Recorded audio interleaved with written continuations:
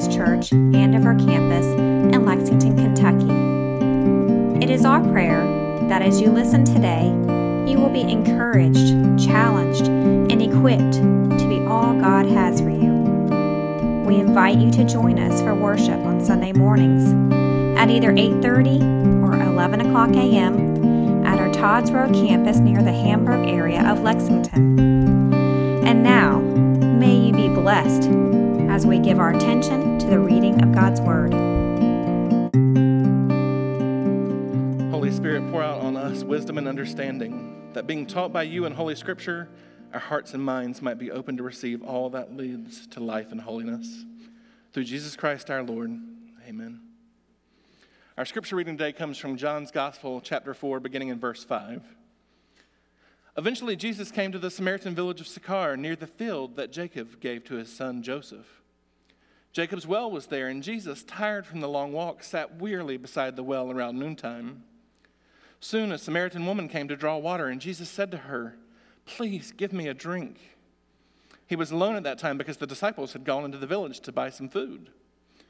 The woman was surprised, for Jews refused to have anything to do with the Samaritans. She said to Jesus, "You are a Jew and I'm a Samaritan woman. Why are you asking me for a drink?" Jesus replied, "If you only knew the gift God has for you and who you are speaking to, you would ask me and I would give you living water." Friends, this is the word of God for the people of God. Thanks be to God. Amen. Thank you. Thank you, choir. Would you pray with me this morning?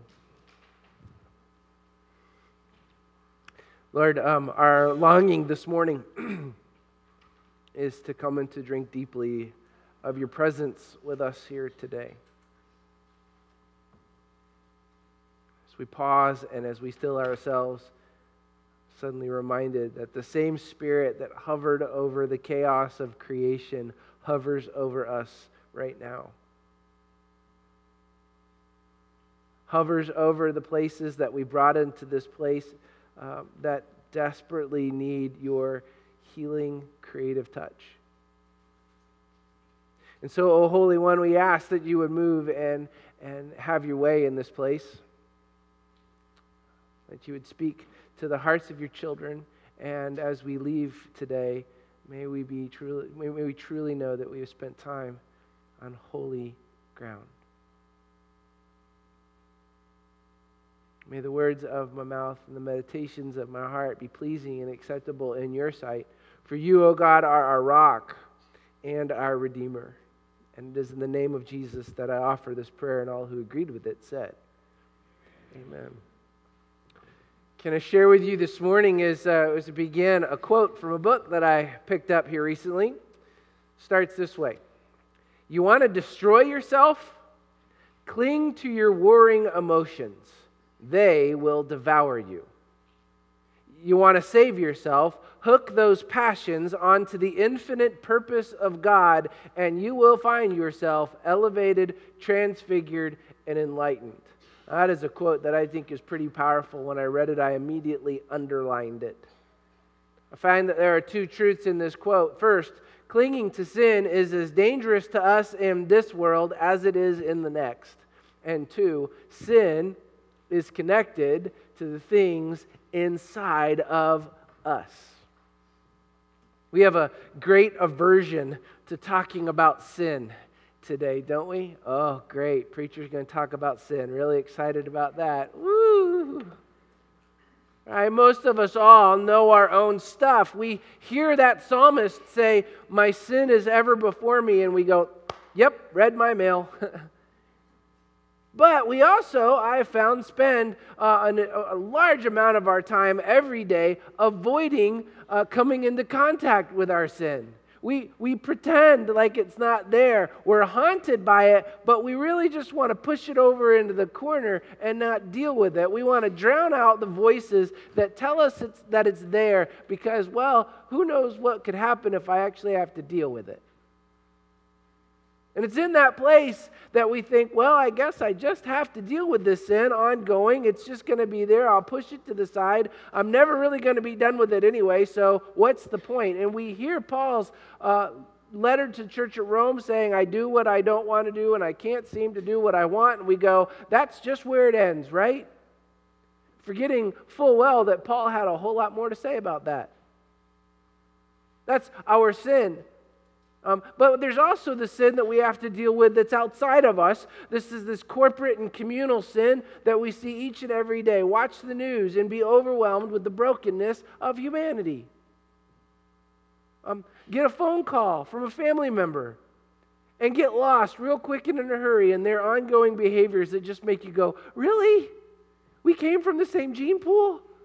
Anybody? Is that just me? Okay. Alex, put your hand down. That's not funny.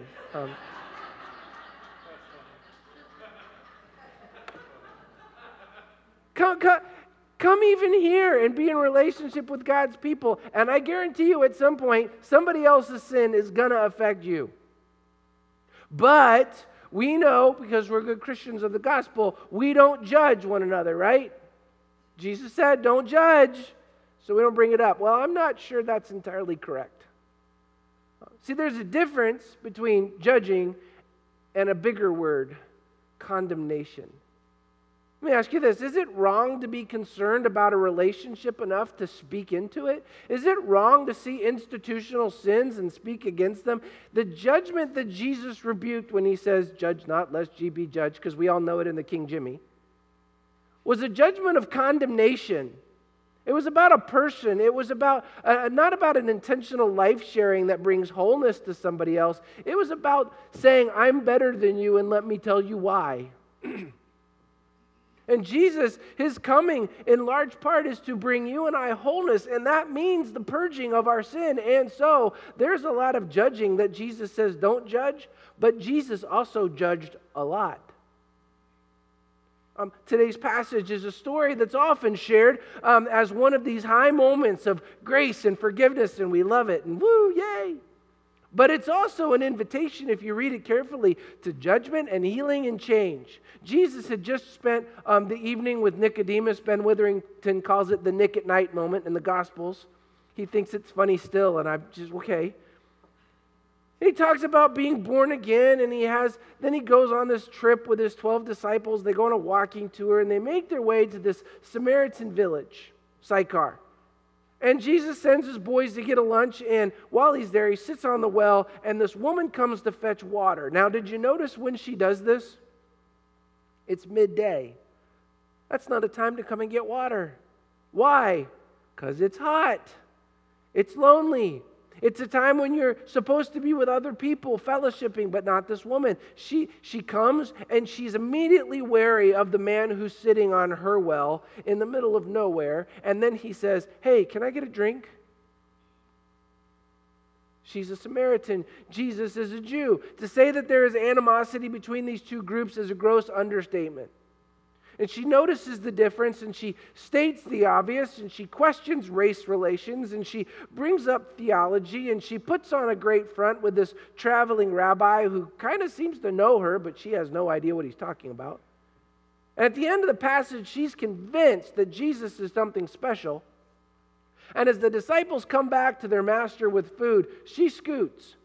She runs into town and she tells everyone to come out and to see this man. In this short little exchange, we go from seeing this woman harboring a deep wound to ripping off a Band-Aid and receiving some healing that she had longed for more than anything else. She's gone from living from the middle of this wound and the sin that comes with it to being wide open to her whole village. How do I get all of that? Well, it comes from the in between the lines of Scripture. My favorite word, context, right?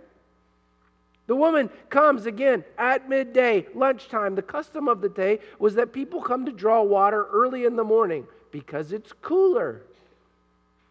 It was a time when everyone came together and they shared about what was going on. How's Junior today? Is he over the cold? What's that recipe that you made of that lamb? Can I get that from you? How's your husband doing? Is he still crabby? I bet that happened often. And this woman comes not when the community is sharing. She comes when there's nobody there. Why? She's avoiding the crowds. She's avoiding the conversation. She's feeling that she's unwanted at that gathering, so she's not going to be there. And in the dialogue between the two, we also learn that this woman has some real resentment that she's dealing with. At first, it's just towards this Jew and then all Jews. Then it's a resentment, while subtle, it comes from her own people. Again, when she's coming. Then we see the resentment when Jesus asks her to bring her husband out for further talk, further discussion. And she says, well, I've had 5, so I don't have a husband. And Jesus said, yes, right, you've had 5, and you're currently cohabitating with somebody else. And the woman is carrying this deep wound with her that Jesus just speaks right into. As I said, reads her mail. And the wound that she's carrying is this deep wound of shame. Shame. Shame is a deep hurt that says you are inferior, you are inadequate, you are a failure, you are undesirable, you can't really be loved. Shame produces this aching unworthiness that just kind of nags and it sabotages all the good in life. The wound of shame is like a shrink ray gun that gets zapped at you and draws you back and makes you lose courage to risk, because in the end, well, I'm just going to mess up anyway, so why bother? And that shame that it causes a complacency in us, a general lack of wanting. It's just making it. It's just mediocrity. It's just fine. And from here, shame invites us into this hiding, this covering up. It pushes responsibility to the side, and it settles for a self-judgment that, left to its own, it festers, kind of like an open wound. The Proverbs will say that it's a thing that rots our bones. Anybody signing up for that? Shame is this condemning loss. It's an identity rewriter. And it's this shame or this rewriting of our identity that Jesus absolutely condemns. Nope. Condemn not, lest you be condemned. Would be a better translation. Shame is a judgment, better yet, a condemnation. We have to avoid the judging or the condemning in this way. We are to absolutely, unequivocally reject the shaming of others. The pushing down, the covering up, the making others to feel inferior is an act of judgment that is about as far from Christian ethics as anything else that I could share with you. And I'm guessing everybody here would agree that when we see this kind of shame publicly, we go, ooh, that ain't right. Something should be done. We might even agree that when we see it in public, this condemning kind of judgment thing, we go, somebody ought to stand up and say something. Whether we do it or not is another thing, but we have that internal, ugh. And in this, as I said a minute ago, Jesus sees this in this woman and he jumps right into it and he judges, or he better brings light to this woman and the shame that she's carrying with her. Now, he shoulders her rejection and her crabbiness to him, but he doesn't stop just that. He wants to offer her healing, and this woman's response to Jesus betrays that wound. Culturally, he's okay asking for a drink of water. That patriarchism is still there. But her snark that she fires back at him is heavy. She's interested in healing, but she knows she's not good enough for it, so she hides behind arguments of Jewish God and Samaritan God and this and that, and it's a comparison moment, yours versus mine. And Jesus speaks to truth to this, and he finds in the midst of this comparison, in the midst of this snark, and in the midst of this shame, he finds something that they both agree on. They're all looking forward to a Messiah. And I love it. Jesus goes, here I am. It's me. And about this time, the disciples come back and they go, why are you talking to her? I kind of imagine her standing there with her jaw dropped open, and she's looking a little bit off, and she hears more words of judgment. What are you doing with her? But this time, as she hears that, she keeps the wound in the open. She doesn't cover it. She doesn't hide it. And she goes running into town and she tells everybody about Jesus and about that he knows her. And why is that impressive? Because everybody knows this woman. Everybody knows that she's a wreck. Everybody knows that she done messed up again. Everybody in that community has judged her over and over and over. But you know what? She doesn't care anymore. Because her wound of shame has been opened up to be healed. She's been left out and deprived, and she's longed to be apart. She's longed to have what others have wanted. And even though these words drip with sarcasm, Jesus says, I want to speak healing to you. By the way, can I share something really quick? Sarcasm is not a spiritual gift.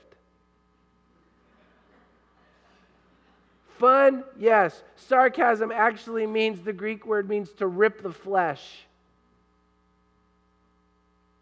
Sarcasm at its root is shame-producing, and it's envy-creating. I'm preaching to myself right here. And it may not be quick to spot, but this woman's wound of shame is showing itself in a trait that we call envy. Envy invites us to make judgment on others at the place of their being.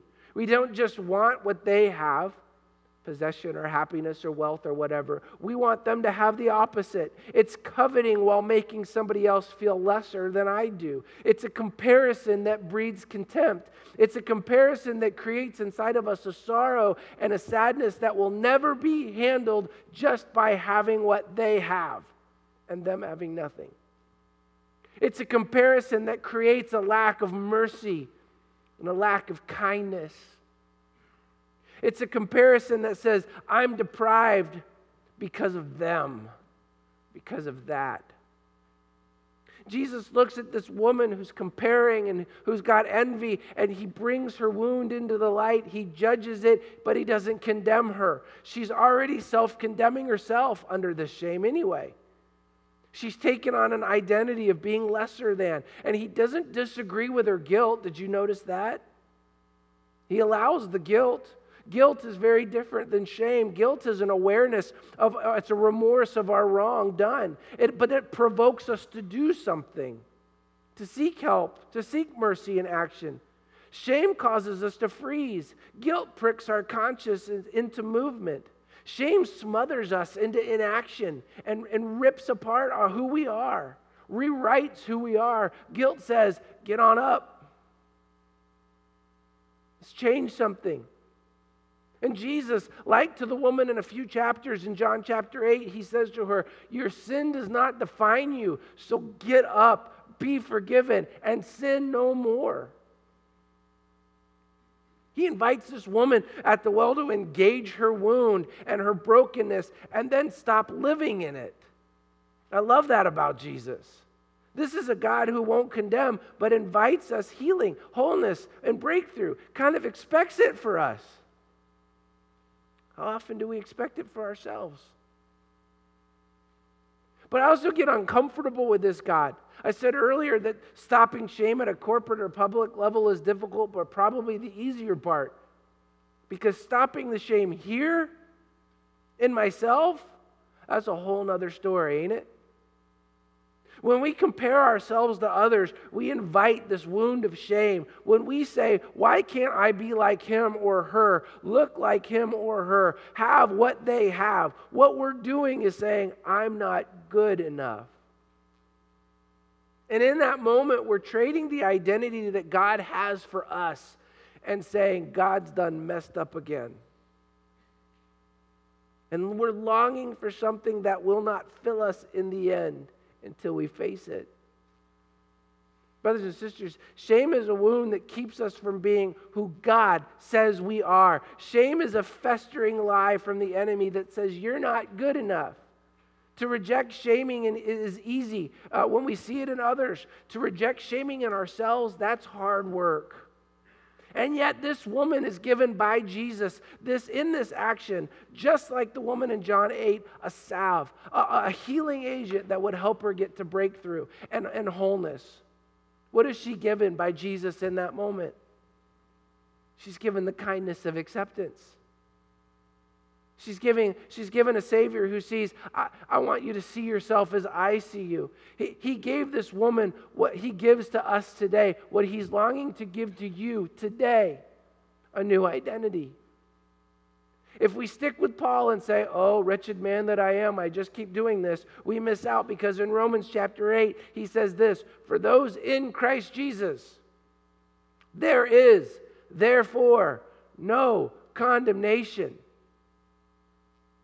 What's that there for? To remind you and I that in Jesus there is an identity that says you are his. You are the son and daughter to the Father of life. You are royalty, adopted in and made righteous. You are holy and forgiven and free. You are good enough because he says you are enough.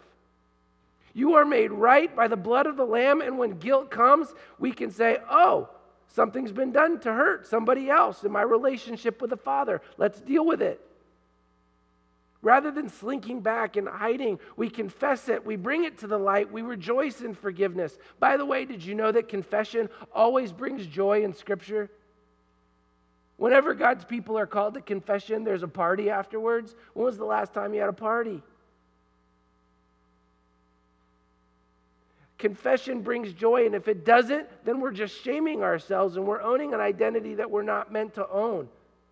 And God has no time for that. There's too much at stake. The wound of shame is this deep wound that God, oh, y'all hear, God wants to heal you from.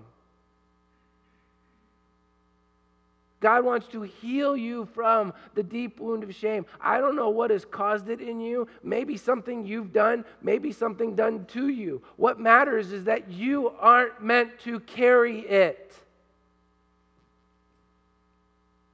You are to know today and every day that you are a child of God, and in his eyes, you cannot be loved any less or any more than he loves you at this moment.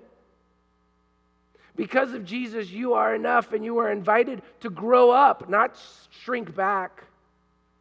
You are empowered to tell the world what they already know about you, that you're broken and you're screwed up. Join the club. But that you're now on your way to healing, and in that healing, you are given the very breath of God that hovered over creation and the chaos. The Holy Spirit, you are given that gift to stand up, to go and sin no more. That call right there is not just, oh, well, you're forgiven. No, get up and sin no more. And that only comes from this identity that we have from being a child of God. And so I ask you this morning, beloved, who are you?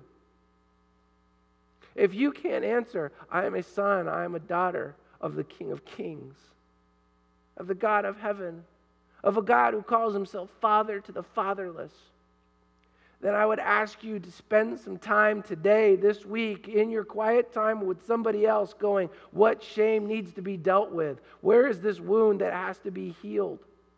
Where do I need the salve of God's kindness and mercy in my life? What would it mean for you to wake up every morning, get up, go into the bathroom, look at yourself in the mirror and see God's beloved child instead of failure, screw up, not good enough? Probably change your day, wouldn't it?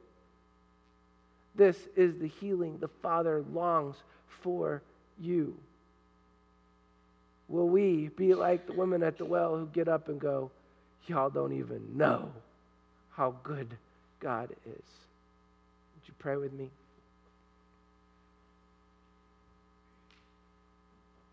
Oh God, what a thought. What a game changer. We carry around the title Christian a lot. Oh, I'm a Christian. I listen to Christian music. I have a Christian bumper sticker. I got a Christian t-shirt. A lot of descriptors. And yet, I don't know if we fully understand who we are when we claim that title. Son and daughter of the living God. Healed. Whole, forgiven and free. Wow. Father, I pray that As we have shared this morning about this wound, there are many of us who are carrying it. Would you do your work? For those of us who are thinking right now, well, that's good enough for you, Jim, but not for me. Lord, I pray that you would speak to our hearts. I pray that you would bring others into our lives to show us your love in practical ways this week. And I pray, Lord, for those of us who have come to this identity changer, this rewriting of who we are, that we would own it with every fiber of our being this week, and we would give life away as if we've just won the lottery. Help us to be extravagant in kindness, to reject condemnation, to love till it hurts. Lord, we thank you for all this because of what you endured so that we could be free. Keep us near the cross. Keep us near you. We pray all of this in the name of the Father, the Son, and the Holy Spirit. And all God's people said, amen.